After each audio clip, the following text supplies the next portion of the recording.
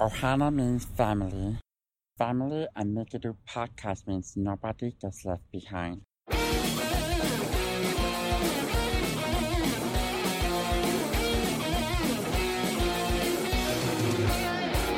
And now, from the Monsters Inc. laugh floor, it's the Mickey Dudes Podcast. Here's your master of ceremonies, Wazowski.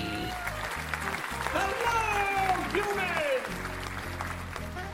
Hello, humans, and welcome to another episode of the Mickey Dudes Podcast. I'm your host, Dave Koch, joined tonight by my co-host over in Houston, Texas. We have Jeff Williams. Flash photography, I wouldn't. That alters homing signal, and that's not good. From across the pond, we have our amazing rotating Mickey Dude commentator, Stephen Maxwell. I'm surrounded by idiots. And from Chicago, Illinois, we have our other equally amazing, awesome Mickey Dude rotating commentator, Tim Schweska. I need to inform you that I am now the property of 21st Century Fox, hence I am also the property of the Walt Disney Corporation. Ooh, nice. Can we start calling you Princess? I cannot wait for good X-Men movies, that's all I gotta say. I'm a shareholder in Disney. Does that mean I own a piece of you as well? Disney owns everything. People don't know yet, but Disney owns Pluto now. You're a shareholder, okay. I thought you One said, share in the Disney Corporation. I thought you said something else. Thanks. Ladies and gentlemen, don't worry about Steven. He's from the other studio, so we can't understand him either. Honestly, I went to see Wreck-It Ralph 2 on, when was it? Tuesday. And I thought it was absolutely fantastic. And just a bit with Merida, with other princesses, and not being able to understand them. I thought that was really, really funny. Steven, it was really good. I have been wanting to use that one for weeks now. Especially when I get messages from people saying, yeah, what was Steven saying? I can never understand him. So it's always, you see, me growing up in New York and working 20 years in a hotel dealing with accents, it doesn't faze me at this point. But it was funny. I had that issue with a friend of mine who came for New Year's, and he lives in out in the middle of Amish country, Ohio, and people were talking to him with accents, and he couldn't figure out anything that they were saying. I'm like, seriously, man? Come on. Let me tell you something. I work in the oil industry, and I've heard Scottish accents, but nothing holds a candle to the Cajun accent. That is I don't absolutely think the I've hardest. ever experienced it. Yeah, that's a really tough one. Oh, if somebody thinks they can't understand a Scottish brogue, oh, good Lord, yeah. Listen to a Cajun sauced up. Good luck. It's a brogue for Scottish people, too? Irish brogue, it's Irish brogue, Scottish broke. Broke, okay. Again, you learn something new every day. I wasn't aware of that. I only thought it was. No. I only thought that was the similar word. Okay, so different word also, but I just thought that was something unique to the Irish. Okay. No, it's like this. At least for me, anyway, from what I've seen, is the Celts. They speed up their language when they've had a few. Our language speeds up. With Cajuns, it basically sounds like an accordion being hit with a Zydeco record. And it just goes faster and faster. I mean, it just... What did he just say? He just told you how to get to Hardee's. Yeah. Excuse me, how do you get to the art museum? I apologize for any... I apologize to any of our Cajun or Creole listeners. My apologies. Cloud Crush? Oh my God. Crab juice or Mountain Dew? Ugh, crab juice. Sorry, I didn't hear your. Okay, the calculation. Sorry, I did not pick up your calculation. Very nice. I like it. Thank you. I'm in a group chat with some friends, and two of them are French Canadian. I'm saying something, and they're like, "Dave, you should just say it in French." And I respond, "Le grill? What the hell is that?" I was going to say, or of course, you can always go with good old groundskeeper Willie's lessons on French, which is bonjour, you cheese-eating surrender monkeys. Yeah, always put the R into it. Okay, right. so that's going to get cut. Sorry about that. Sorry, Dave. Actually, Sorry, you know show's what? I'm not going to have getting out fun till and leave that Saturday in. now. All right, so with that said, let's have a Yes. word from our sponsors. Whether it's the first sip of French roast at your Disney resort or the grand finale of a signature dining experience at a restaurant like Le Cellier, Chico, or the California Grill, Joffrey's coffees make Disney memories more magical. Why not savor that Disney vacation just a little bit longer while enjoying a cup of Joffrey's in the comfort of your own home?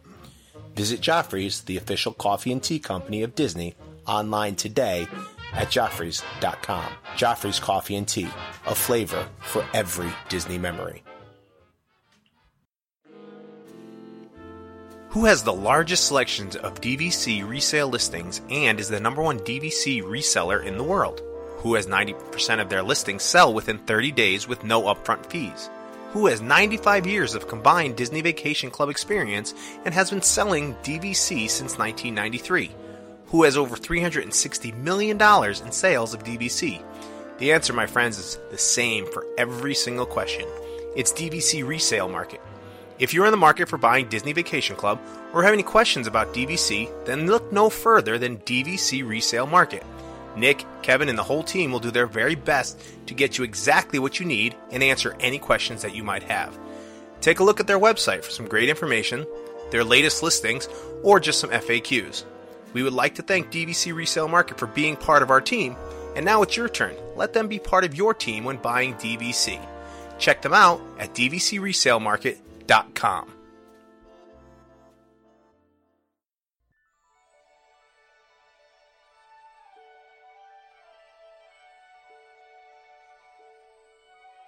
Pat's voice just glides through smoother than a nice cup of Joffrey's Bananas Foster coffee on a cold winter morning. So, what can you say? I mean, it's Pat. Pat is our Caucasian Barry White. And let's give some love to Pat. He's been dealing with some things right now, so I miss and love you, miss Pat. him very much, and can't wait for him to come back to us. He will be coming back to us. He was a little bit concerned that, well, he's like, if I come back now, people won't know my voice and everything. They won't be familiar with me anymore, so maybe I should just resign. And I'm like, yeah, we're not taking your resignation. You do what you got to do, and you come back to us. So, Pat, you're not off the hook. You're coming back. Gonna say no, because a wee bit that easy. Exactly. You're not getting rid of us that much, you know. We grow on you, yes, like a wart, but we still grow on you. I was going to say, in the words of a great French Canadian, near, far, wherever Pat is are. Yes, I realize it. Yeah, for all of you who love grammar, choke on it, enjoy it. And with that, ladies and gentlemen, Happy New Year. And if you noticed, last week we didn't put out a show. The hustle and bustle of the holidays, it was just, kind of just snuck up on all of us with everything else that was going on. And we just had to kind of just let the show fall by the wayside for one weekend because we had family obligations and the holidays were right at the beginning of the week. So we hope you understand, and we hope you did enjoy the broadcasting or uploading, whatever you want to call it, of the Candlelight Processional that we did 2 years ago. It was one of my favorite things we did as a group. I know it was been done by other podcasts, and we kind of took the idea from them, but imitation is the greatest form of flattery with that. So we hope you did enjoy that, because we always get compliments on that when it does come out. So that's our little Christmas tradition and a little gift to you guys in that way. So now that the holidays are behind us, before we start in on 2019, we're going to do a little year in review of 2018. At the beginning of 2018, the Disney Parks blog published a really interesting article called Reasons to Visit Walt Disney World in 2018. Some of them are little promotions that I'm going to kind of skip, but there were some major things in this, and I figured we would talk about the major points of 2018 and anything else that pops into our minds. Gentlemen, does that seem fair? Sure. All Let's right. go for it. So I'm going through this. I'm not going to go through all 18 because it's stuff like they had some Last Jedi memorabilia at launch bay. You know, who cares? Stuff like that. But the first really major thing that happened was the Void opened over in Disney Springs. Star Wars. Well, I guess maybe it opened 2017, but it was really popular in 2018. So, Star Wars: Secret of the Empire at the Void in Disney Springs. Anybody experience this? Yeah, we were fortunate enough to do it last Christmas. It was when it came out, it was pretty amazing. Inspired me enough to get my own VR headset at home. But it's unbelievable what potential they have with this format. It's ironic that it involves basically scheduling a time like a movie and showing up with up to a team of 4 people. If you don't have 4 people, you get assigned somebody to pair up with you, but they'll definitely make it a team of 4 total. But you walk through and it's a choose your own adventure sort of storyline. You are formatted. You actually walk through the space. There's heat and water interactive zones. They may or may not go off depending on which kind of what you do, because supposedly there's some water effects that we didn't set off. So, but anyway, there's a pretty cool component to it about like an escape room component in one room you go into. You have to kind of figure out a code, but there's just a so way much around potential. that one though. Actually, yeah, there is. But we won't spoil it for those. Right. Wait a minute. Is Wreck-It Ralph? Did Wreck-It Ralph replace it, or are they offering both now? They're offering both. Okay. We just got back from Disney and did the Wreck-It Ralph, which is amazing in its own right. You know what? Could you talk about it since we are talking about the Void now? We might as well just cover it now. Yeah. I kind of summarize it to other people this way, where the Empire, what is it? Escape from? What did you call it? The Escape from the Empire, or I don't remember the name of it. Pull it back up off my phone. Secrets of the Empire. It is more of a survival game. You were supposed to be kind of undercover agents. Kind of along the lines of, I guess, the Star Wars movie, the Rogue One. But whereas Wreck-It Ralph VR is a gamification of where all 4 of you are pretty much fighting for the most points, and you get live updates. You just lift your left arm up, and there's no secret thing. It's just literally just kind of like if you've ever played Toy Story Mania. It's just grab as many points as you can by shooting stuff. Just straightforward. But anyway, you walk room for room on that as well. And I don't remember if you remember the Ralph versus the Internet, or Ralph Breaks the Internet has the little game that he goes into, the bunny versus rabbit game. I don't know if you guys saw that. They rolled it out at the very, I think if you waited till after the credits, they actually included it, but a little Easter egg there. But you're basically the whole game you're shooting the bunnies and the rabbits. It's pretty hilarious. That is epic. Yeah. So anyway, no, it's a point-based thing. Of all people, my oldest daughter is not even a gamer, end up winning. So me and my wife are huge gamers, and we, I think I came in last. So I mean, anybody can win apparently if you just do the right things and shoot the right stuff. So it doesn't take a extreme skill to to win. So just letting everybody know. But it's a blast. It's unbelievable. The future of this is just so phenomenal. Ironically, about a year and a half ago, Iger went to came out on one of the speaking of being a shareholder, he spoke to the shareholders and said they would never have VR in the theme parks. So I mean, it's funny that a CEO would draw the line that hard into this, and then this void come in and kind of, it's technically not in a theme park, but it's such a hit. It's in the fifth know how. gate, so yes, it is. There you go. So I don't have Chuck here, so yeah. Well, I can't imagine this. This has to be a pay experience no matter what you do, because it's so slow setting it up. You have to fill out all these, release forms, and just it's just a slow process. There's no way you could ever do this in a fast, meaningful way.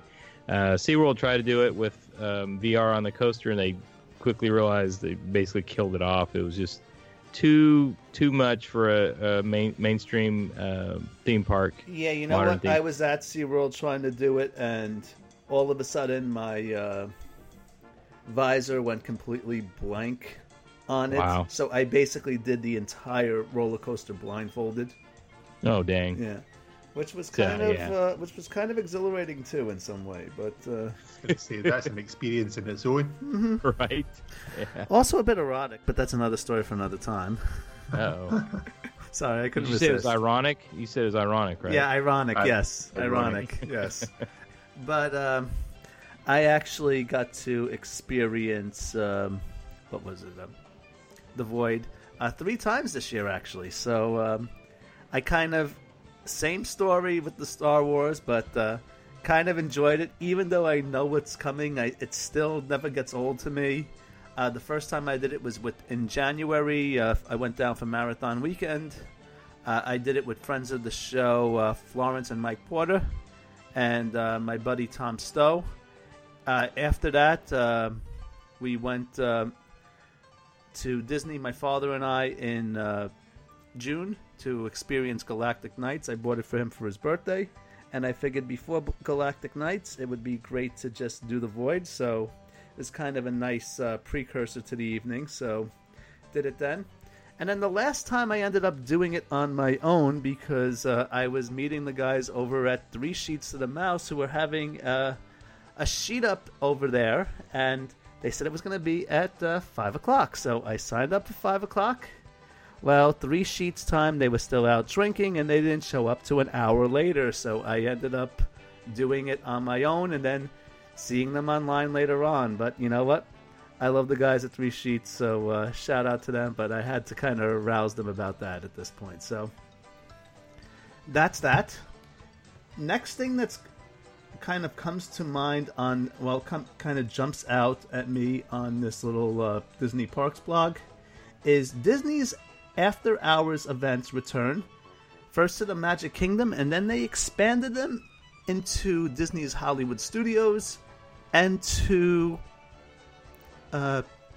Disney's Animal Kingdom about maybe a month ago on this. So I will say that Disney After Hours is really expensive. If you are coming with a family of 4, I know some people have bigger families and everything, but be prepared to pay a heavy sum. There are some advantages. So I would say that I had somebody with me that never experienced Disney World before and never been to the Magic Kingdom. And what I did was I used Disney After Hours instead of having this person buy a ticket that day. What I did was we kind of did a lot of the resort activities, and then you were allowed to go in about 3 hours before the event. We were able to ride almost every ride in the park, and it was a kind of a great introduction to the Magic Kingdom at that point. She got to experience everything that everybody comes to expect at the Magic Kingdom. It was kind of fast. It was let's go, go, go, but we got on everything with virtually no lines. For that reason, I would say if you are going to do one of these after-hour events, I would maybe skip that day and kind of save money on a ticket or something. So plan around with that. Maybe if you're coming for a weekend or something, they're having them on some weekend nights. When I was in Florida this past Christmas vacation, they were offering them at Disney's Hollywood Studios. I didn't like the offerings. It was just all of Toy Story Land, Alien Swirl and Saucer, I've rode Toy Story enough. That was kind of worth it for me. Slinky Dog Dash, I like it, but, for Tower and just Rock and Roller Coaster, it just really didn't pull at my heartstrings enough to get it. Definitely for Magic Kingdom. I would definitely go for this for Animal Kingdom because, you're going to get on Flight of Passage, and you're probably going to get on more than once. Jeff, I know you've done after-hours events. Have any of you guys experienced them? Yeah, basically, Disney After Hours is their, obviously, a way of plussing an experience for people with a little more money to try to get away from crowds. It works, actually. It works. It's a huge success. I didn't do Hollywood Studios, like you said. There's just not enough offering, I don't think, to try to pull off. It definitely was a toe in the water for when Galaxy's Edge opens. I can guarantee you there's going to be some special hard-ticketed kind of specialty events like this. How many folk are in it, Jeff, at a time? What's that? How many folk are in it at a time? Yeah, not very many at all. It's very limited on amount of people. I've been to 2 at Magic Kingdom, and it's not a surprise to actually be in an entire land by yourself at times. So, riding a whole ride with nobody else in the car. I mean, that's very common. So, yeah, I mean, this is, if you kind of think of it in those terms, instead of spending money on maybe a dessert party, maybe roll it into something like this, and it's well worth your money, especially for Magic Kingdom. And when Galaxy's Edge comes in, it'll probably be worth it. Now there was some kind of Epcot thing, wasn't there? I thought the Epcot events were DVC events. Oh, there was something that included some of the food and wine booths. Maybe that was the DVC thing I'm confusing with. They also did a few of them called Wine Down. Oh, okay. And it was kind of like a little after-hours party that was started after Illuminations and went till about 1 o'clock in the morning. Okay. Ah, okay. And that included booths, I think. There were some booths included. Yes. Cool. Yeah, you can see you can tell this is the where we're headed in the future. But yeah, it's a financial justification. You have to think about maybe if you don't have tickets or whatever. It's really hard to justify if you have annual passes already. But that's the only thing. Yes. Yeah. I wouldn't go to these events just on my own. Like I said, I wanted to help somebody experience Walt Disney World. I did get tickets at a discounted rate as an annual pass holder, so I ended up going at this point. But just as a regular annual pass holder, it's just not worth it for me to go to pay $89 to go to the Magic Kingdom for 3 hours. I can't justify it on a regular basis. Is that all it was? $89? That's a really good price. Well, that was what you're going to be there. That was with yourself, That was with the annual pass discount. I think it was. Right. Yeah, I think it was something more. It was definitely more than that for. Even if you're passing through, I mean, they're talking over $100 for a day pass anyway into the Magic Kingdom. So even taking that into consideration, say if it was $125. It still would be beneficial for you to do that for 3 hours and get everything done, rather than maybe they've been there all day and maybe only getting 10, 12 rides done. True. And it's a better experience for you as well. I just think, as you say, Jeff, walking through a land yourself. I've done that at Epcot when we did the Segway tour, and you're going through the bottom underneath Spaceship Earth to try and register, and you're the only one in the park, and it's fantastic. It's an experience that is so good that you just feel as if you're the only one there. And don't get me wrong, everybody else is outside, queuing to get in. But as soon as you get through the gates and up through under Spaceship Earth, you're the only ones that are actually walking underneath that bit, and you feel as if you get the park to yourself. Yeah, I know some theme park photo bloggers that did that, did the after hours just to take pictures with nobody in the scene. Yeah. Tim, let me ask you a question. Fire away. All right, so you have no children. It's you and your wife usually when you're traveling down there. For something like this now, it's a premium event and everything. Would you and your wife maybe opt to do an event like after hours instead of maybe get a park ticket for that day? How would you approach this if you were taking a trip, not being an annual pass holder, and it's just you and your wife? Absolutely. I would absolutely approach something like this rather than, instead of maybe getting, a 5-day park hopper, I would, maybe take it down to a 4-day and do this. Because most of the time, we'll drive down just because I love road trips. But also, if we even fly down, we also rent a car. And because we like to visit kind of the surrounding areas, we like to visit way more of Florida than just the Orlando, Kissimmee, St. Cloud area. And absolutely, with something like this not starting until later on at night, that would leave things open to where maybe take a small visit over to Gatorland, or which maybe is pop down. My favorite and place in Orlando, by the way. It is so overrated. I'm sorry, underrated. I know what you meant. Man. That's great.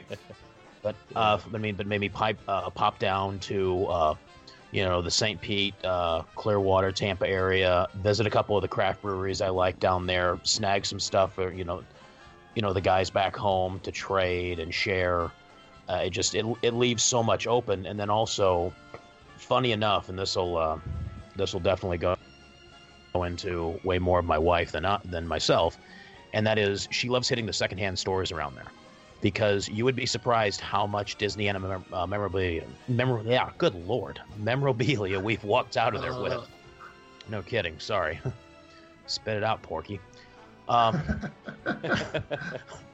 But we have walked out with so much kind of Disneyana, just stuff, like defunct park stuff, old like cast member exclusive stuff.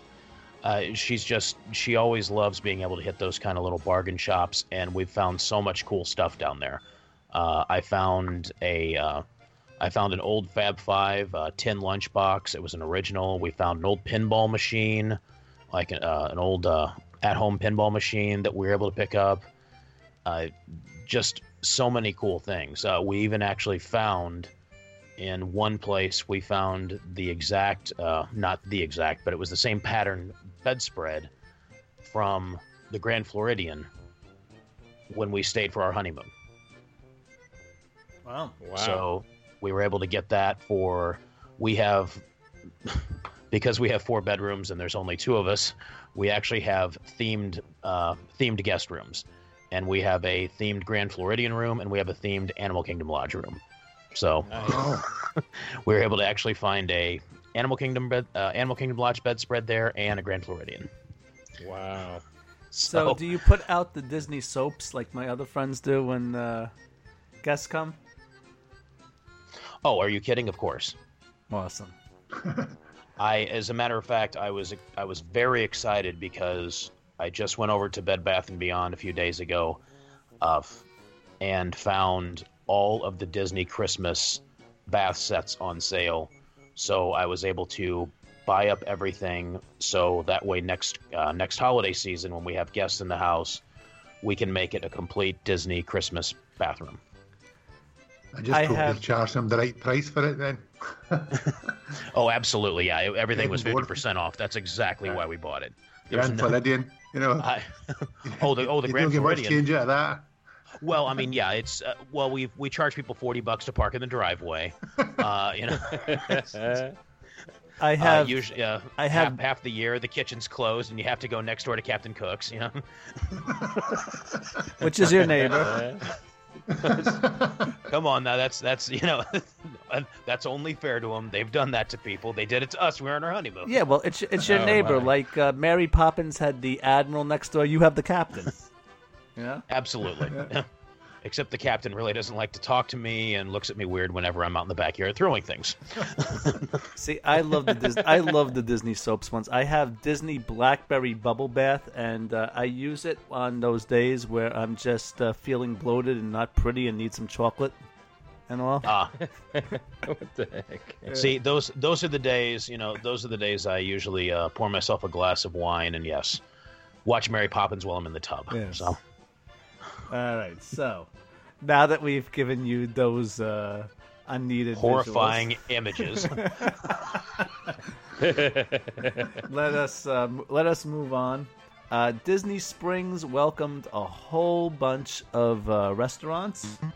The Edison, Maria and Enzo's Hideaway, Wine Bar George, to name a few. I have done Maria and Enzo's, and I love the Edison. It's kind of harkens back to the Pleasure Island days in that way. I was really tempted to do the Great Gatsby event, which was kind of expensive. I think it was $100, but I didn't have a zoot suit, so I kind of felt I would be out of place. But it's one of my favorite books, although I refer to it as the Bay Across the Bay, but that's another story for another time. Anybody been to any of these restaurants? No, but it's a good thing you didn't wear a zoot suit to a Gatsby party, kind of considering zoot suits came to be popular in the late 30s, early 40s. I thought they were the 20s. You probably would have been shot as a witch. I thought they were something from the 20s. Very early variations, but mostly it's like you'd see what you might see on Dapper Day. Okay, well, you know what? I have done Dapper Day, and I looked banging at that time. You know? Well, see, I mean, you could have showed up, and you'd have been like, the most totally shaggable guy there. You just missed out. See, way to go. Well, I'm gonna leave that one alone. Actually. Good for you, attaboy. Anyway, that's a totally different meaning over here. It really is. One thing I would like to add as far as some of the restaurants, we did try the Polite Pig. Wow. When you walk into a restaurant and a barbecue place, and you have a lot of visitors from the southeastern United States, you have a lot of visitors from Texas, you have a lot of visitors from the Midwest, places that do really good barbecue. And they are trying to offer you a nice premium experience, and the best thing you get out of it are the sides. I will not be going back. You aren't impressed with the beer selection? The beer selection was very nice. The beer selection was on point, and there are no frills. I mean, they're not blowing the doors off of these amazing huge styles. But if you get if you're getting a hoppy amber, you get a hoppy amber. If you're getting a lager, they're giving you a lager. If you're ordering an Irish red, you get a red. The porter. I mean, the styles they have nailed. I mean, it's nothing blowing the doors off, but it's a good solid beer. You're gonna walk in getting what you ordered. The food, and that's what kills me, is they had a really nice porter that would have paired extremely well with some really bold flavored meats, and everything they brought out was just dry. It was tasteless. I mean, I tried the barbecue sauce later, but everything else I tried before I put any barbecue sauce on anything. I tried it dry. How was it with the barbecue sauce, though? Lipstick on a pig, no pun intended. So this barbecue didn't lift your spirits? To me, barbecue is an experience. You taste the hard work that's been put into it. You see those perfect smoke rings. You see the painstaking care that somebody went to it. You taste a great, maybe vinegar sauce. You taste a great mustard-based sauce, a great dry rub. something that's been done properly, something that people have actually cared for, and really have been really proud to put on your plate. This is not that place. Now, the one thing I will mention: the sides, fantastic. Their cauliflower, awesome. The Brussels sprouts, amazing. So, the sides were great. But that's the thing, is this: if you're in a barbecue place, the sides shouldn't be the best. Just like when you go to a Brazilian steakhouse, you shouldn't walk out saying, well, they had a banging salad bar. Exactly. Well, it's a shame at that point, because I really wanted to be able to say that the sauce that Mama makes just stays there forever. You dare to get it under your nails. Oh, my God. Really? Was there a pretty girl dancing to jug band music there? No, there was not. But that's a shame. Maybe we got to go to Waterville for that. Unfortunately, yeah. I'm sure Emmett puts out some way better stuff, but yeah.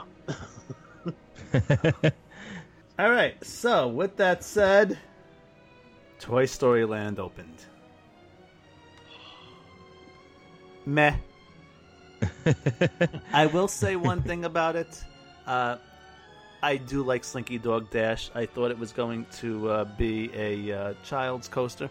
It is a child's coaster, but you know what? You get some speed on it, and you get some height on it at that point, and you can actually see into Galaxy's Edge. So I'm a fan of Slinky Dog Dash. Alien swirling saucers, can't stand it. Hurt my neck. It's a cute Really? land. I like the Pop-Tarts, but meh. It's cute, but though I do not like the trend they're going towards, and that is, I feel like they plan everything, they do everything, and then they're walking through after it's open, and the Imagineers look at each other and went, "That's what we forgot, the shade." Oh yeah. There are no cool spots through New Fantasyland, through... I'm not liking this new trend. There used to be topiaries. There used to be greenery. It didn't look like some concrete jungle. And I get it. You're trying to maximize your space. I understand that. But that was the beauty of, that was the beauty of Disney versus somewhere else, was you had beautiful landscape. You had shade. You had the park bench you could just sit on. You didn't have, oh, look, there's an extra 4 feet. Let's go ahead and throw up a hot dog cart there. And it just... Toy Story Land, while very well themed, just feels so tight and crammed. And we were there on a day when it wasn't all that crowded. So, and it still felt tight and crammed and just thrown together. I was watching a video the day, and they were saying that a lot of the trees are still to be grown into it. But, obviously, the amount of trees that they've got on site or could actually buy and put it in, they could actually put in for the shade there. But, as you say, it's maximising space, isn't it? I feel like yes, maybe, but also, Pandora... Even with the completely irrelevant theme that it's after at this point, is gorgeous. It is absolutely gorgeous. It's top notch and shaded, and it's shaded. Yeah. Now maybe I'm a little biased because right there, close to the entrance, is the Nomad Lounge and Tiffin's, probably.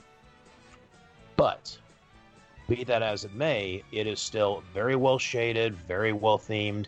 You actually have a little bit of landscape going through there. You have, you don't feel cramped. You don't feel like if you're walking through, you have to squeeze your shoulders in as if you're walking through a tight space. The other two lands make me feel claustrophobic. Not so much when it comes to Pandora. We were we ran through Toy Story Land a couple times last week. And we were there. I've been there, I guess, during some peak times now when it opened. And then now it was kind of like it was a repeat of opening day. We were there, I think, a couple days after Christmas. So it's peak time for sure. And it was chaotic We kind of fought our way through. We had Slinky Dog fast passes. Fought our way through, and I'm leading. Keep in mind, I'm leading some people who's never been to Disney World ever. So here I am trudging along like I know what I'm doing, and I walked right by the standby line. Clearly, the person, way back towards the entrance of Toy Story Land, had the little sign that they hold up, and I'm like, oh, we're going on past this, and I fight our way all the way to the front of the line, and there is absolutely no clear-cut understanding of where the Fast Pass line is at this point. Now I'm freaking out a little bit because it was so busy they had to have traffic control, kind of like they do in Pandora, where they stop the amount of people coming through and then let the other people pass through, and then continue on and let the standby line go through. So they had to kind of start and stop the lines. Well, there was no Fast Pass line. It was crazy. So at that point, I'm thinking, oh crap! Did I just miss the Fast Pass line? So I retracked my steps, thinking, okay, the Fast Pass line is probably way back here, and I didn't see it. No, it just turned out it was just chaos, and the cast members kind of dropped the ball on this one. There was no clear-cut Fast Pass queue. So the friends of ours actually sorted it out with the cast member, ironically, and then I came back and we just hopped in the line. But so yeah, I mean, there's still some learning curves going on. What you said, Tim, about the not knowing about the heat and all that good stuff, it's obvious to me. A lot of us have complained about this, but it's obvious that California Imagineers are designing these lands. And the scary part is we're getting ready to get dumped an exact duplicate of a land that was designed for California called Galaxy's Edge, and we're getting a photocopy of that. So are we going to get screwed again and not have shade and all that things that Florida needs? I have no idea, but what I've been told is it's a photocopy of it. So we'll see how that plays out. I don't know. We'll see. And to be fair, and the one thing I definitely want to make sure to come across is that's just how I feel. I know other people feel differently about it, and I understand that. And also the one thing I do understand is Disney also has to fight. They have to fight tooth and nail with these people who show up year after year and they lose their minds if they even change tile in a bathroom. So I get it when, if maybe it's one of those, they're just trying to maximize things, maximize an experience just to distract people. I feel like if they went about marching to the beat of their own drum in Florida, people would lose their minds, which is a shame because Walt loved that area because they had the luxury of space. That's where, if you would think if they would really get experimental, they would get experimental there because they have so much room. They almost have a blank slate in every direction where you can work and do countless amazing things. And then you look at parks overseas in the Far East where they have the exact opposite and they are doing so much cooler stuff. And it just makes you want to beat your head against a wall. Right. It's because of these people who are, how come Horizons isn't still open? Bring back Cranium Command. Would you shut up? Change happens. Yeah.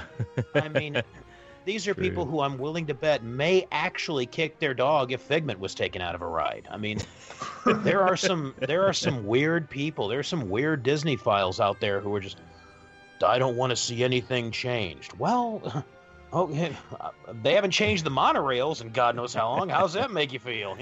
I think that's to the point, though. I mean, you're saying there they've got that much land that they can actually do these things.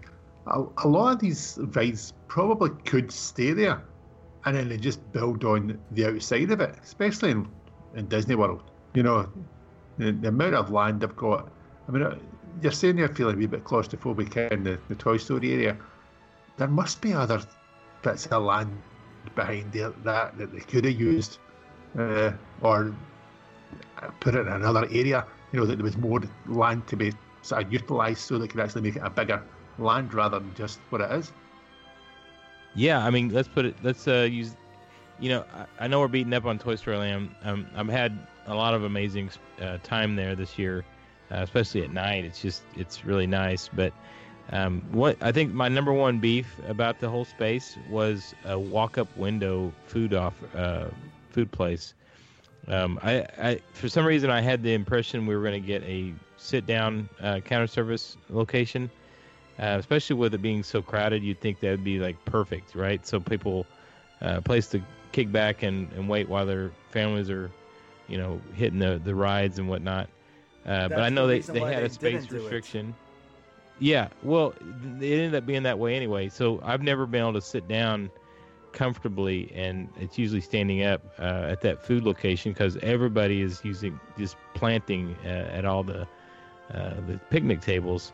But a part of me with the budget cuts, and you think about how they're planning this stuff, and I just got a feeling that was just the last thing on their mind was a space that they had to air condition and take up a big chunk of room. But anyway, that I digress. They had the opportunity, I think, especially if you think about where Buzz and Woody were meeting across the Pixar Place. I don't know if you think about that in your head. There's definitely some space there. They probably could have made a restaurant, and maybe they are. Maybe they will make that into kind of some kind of that's Pixar my issue restaurant now with it. Buzz, Jesse, Woody, they're all meeting outside. There's no shade. I cringe. Right. Yeah, definitely. Good point. Maybe they'll bring it back. No, because we already were told it's going to be Incredibles. So, yeah. We'll see. Oh, man. Well, in other news, Flights of Wonder was changed to Up, A Great Bird Adventure. Meh, not worth it. Don't see it. I love Russell. I love Doug, but the old version of this show was so much better than this one now. I really have nothing else to say about it. Any of you want to comment on this piece of garbage? They never should have touched it, plain and simple. I agree. I mean, of course, I just rant about someone, about everyone yelling about change, and then what do? I yell about change. But, so yeah, engage hypocrisy. But this one didn't need it. You didn't need to touch this. It was great because it was a nice educational program. They talked to you about, the animals. They explained things.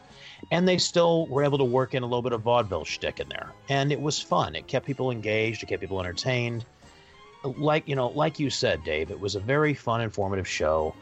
And it didn't need messed with. And yeah, I love Doug. I love Russell. Doug is one of my favorite newer characters.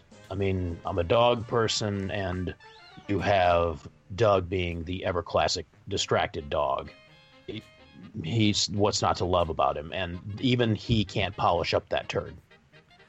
I just feel like it's just like so unthemed. Like, all right, now because you're in Amandapur, you're supposed to be in the middle of India and everything.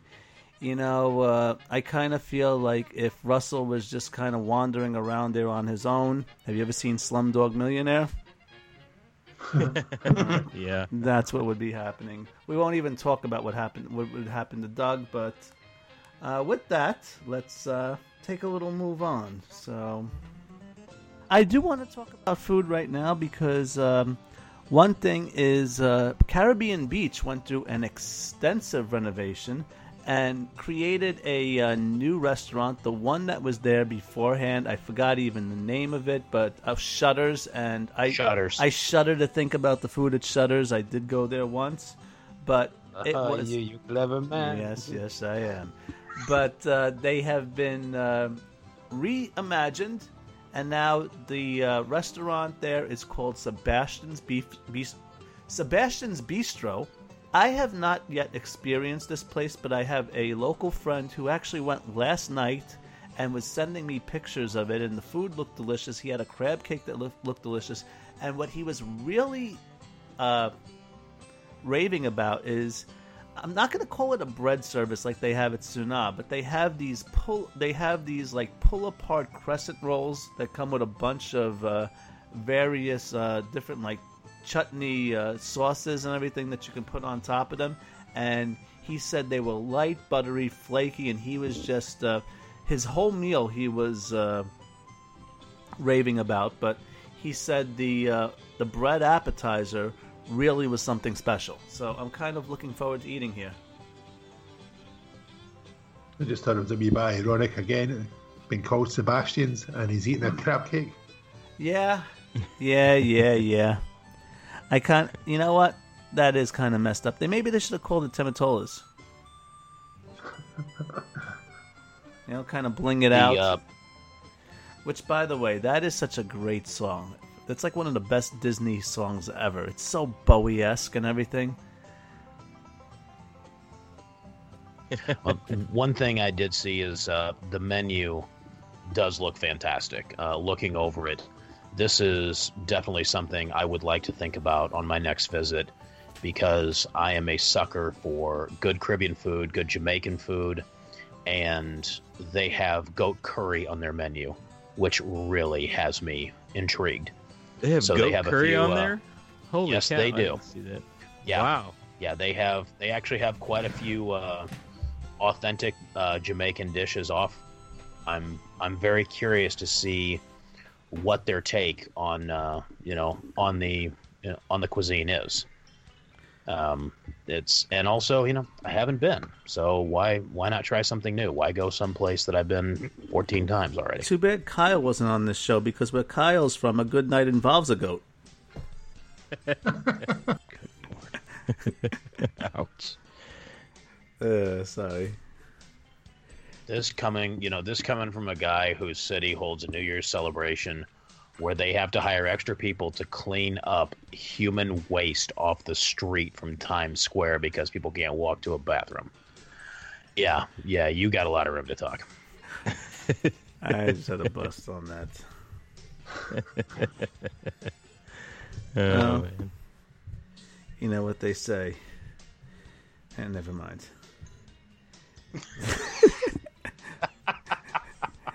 Alrighty.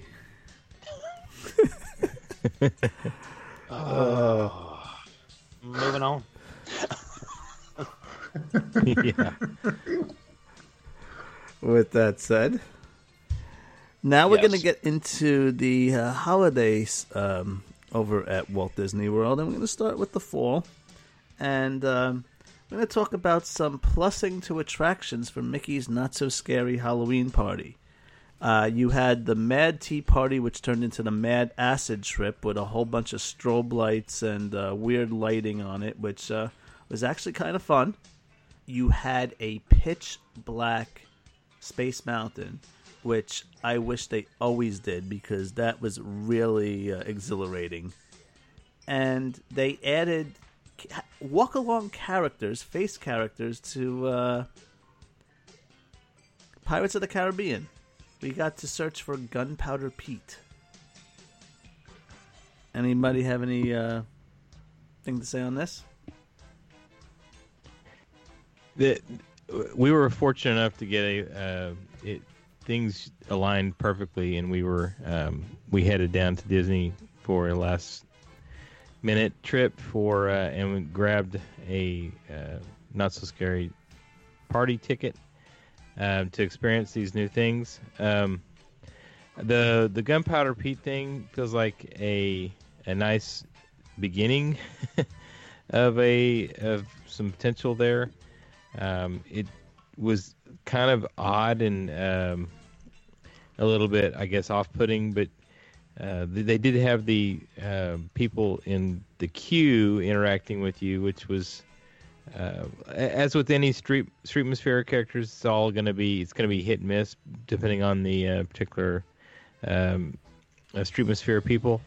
They were pretty cool. The weird part was if you YouTube it, you can see the Gunpowder Pete thing he's literally on a bridge, a walk bridge above you.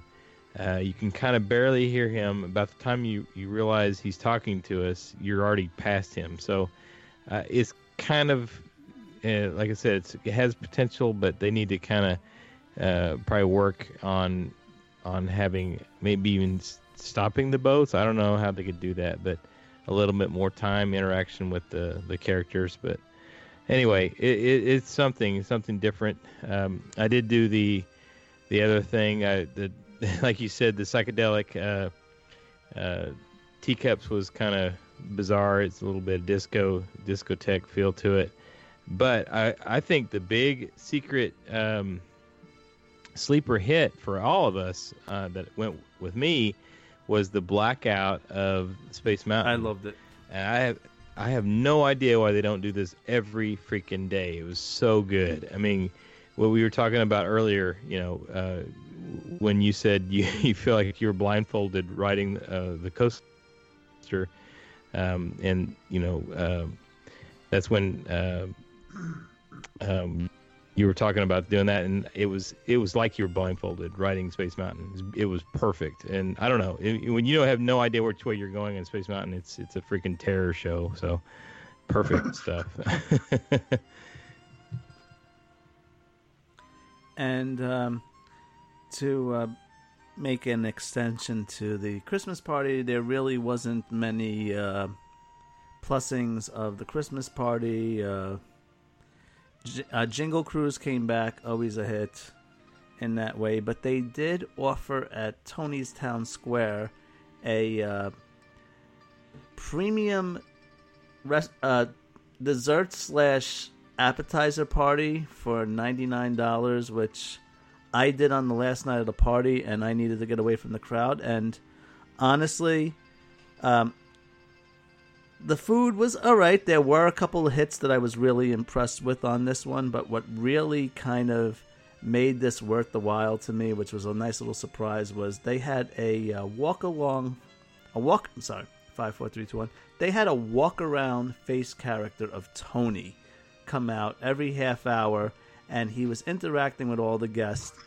If any of you follow me on Facebook, you'll see the awesome video of him and I singing Dominic the Donkey while he was playing his accordion. It just made my decade. Yeah. Oh, that was fantastic. And I played that for many, many people. I played that for my wife, other friends.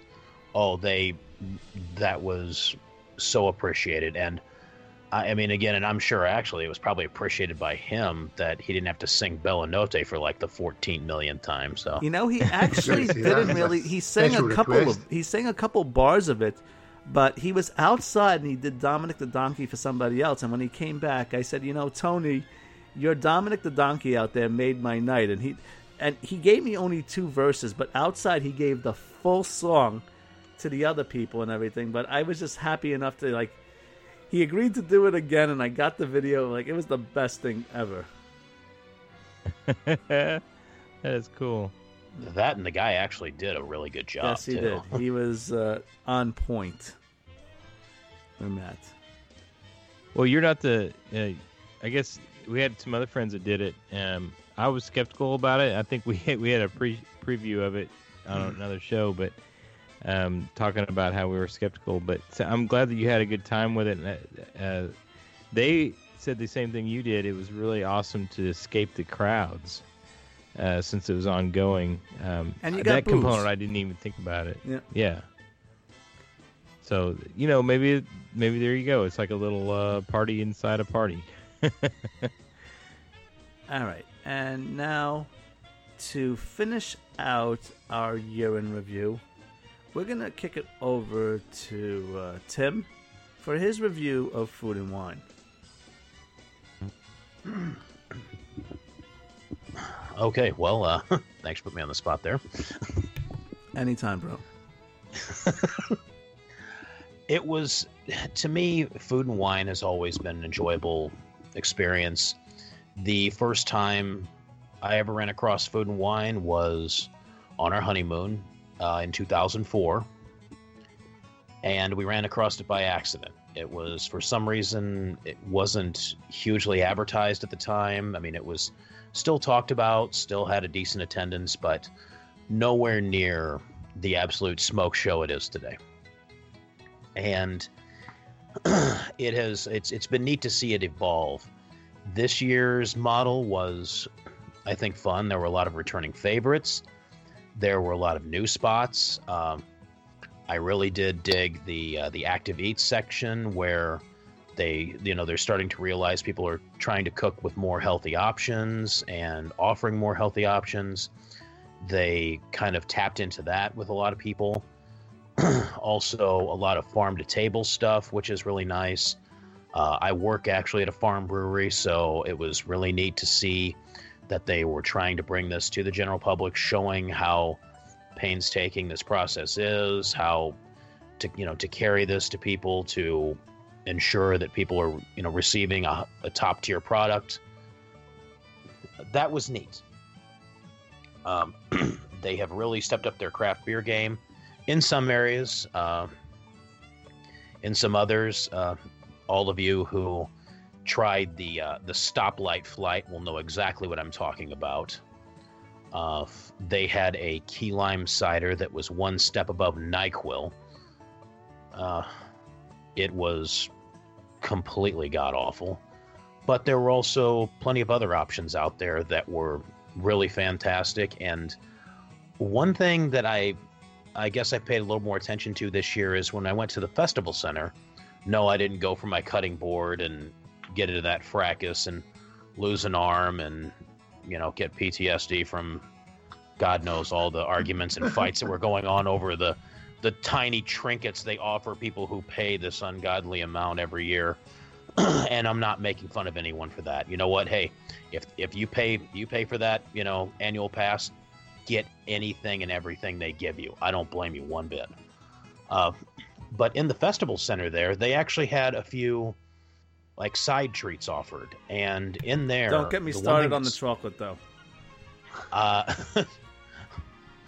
What really stood out to me is they had something called a Bloody Mary seafood cocktail, and it was done with fresh shrimp, scallops, vegetables, a little bit of a Bloody Mary mix, a little bit of a kind of tomato vinaigrette, and it was just this beautiful, bright, clean, crisp, flavorful salad that was very, very, very enjoyable. And while everyone was running around buying swag, beating everybody over the head for cutting boards and losing limbs, it was nice just to be able to find a quiet corner in the festival center and kicked back with one of the wines from Fess Parker's winery and enjoy that. It's one of those moments that kind of stands out to me. And also, I believe there was a pumpkin it was a pumpkin squash ravioli with toasted. I'm sorry, it was a squash ravioli with toasted pumpkin seeds with brown butter. That was in one of the side pavilions. Wasn't a country, but one of their just side pavilions that was just really stood out. So, I mean, the food game, with as many people that go through there on a daily basis, the quality of the food they're putting out is not bad. They're doing the best they can with crowds that are at points very unmanageable. And as you all know, people, if they feel that they are being the very, very slight, just inconvenienced at the very slightest, they will raise holy hell in that park. So, I mean, I feel like it's maybe losing a little bit of its luster, a little bit of its magic, just because of, I think, the crowds, the attitudes of the crowds. I honestly think they're stepping up. The food game is better than ever. The theming is better than ever. And they keep offering more and more drinks in the way of craft beers, different wines, bringing back old favorites, introducing new beverages. It's very nice to see that even though it seems like the guests are trying to do their best to ruin it, Disney is still actually keeping this up well.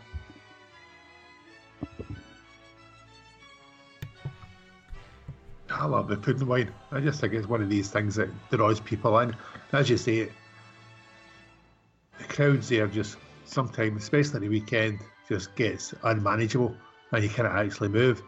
But they bring back food that people like. You know, they maybe take it away for a couple of years and then they bring it back and it's better than ever. But it's finding new places, new countries that they can actually put in the booths to actually give you a better experience.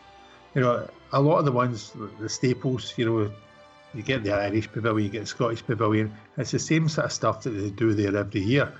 So they really have to sort of look at other countries and sort of bring stuff that people haven't tried before.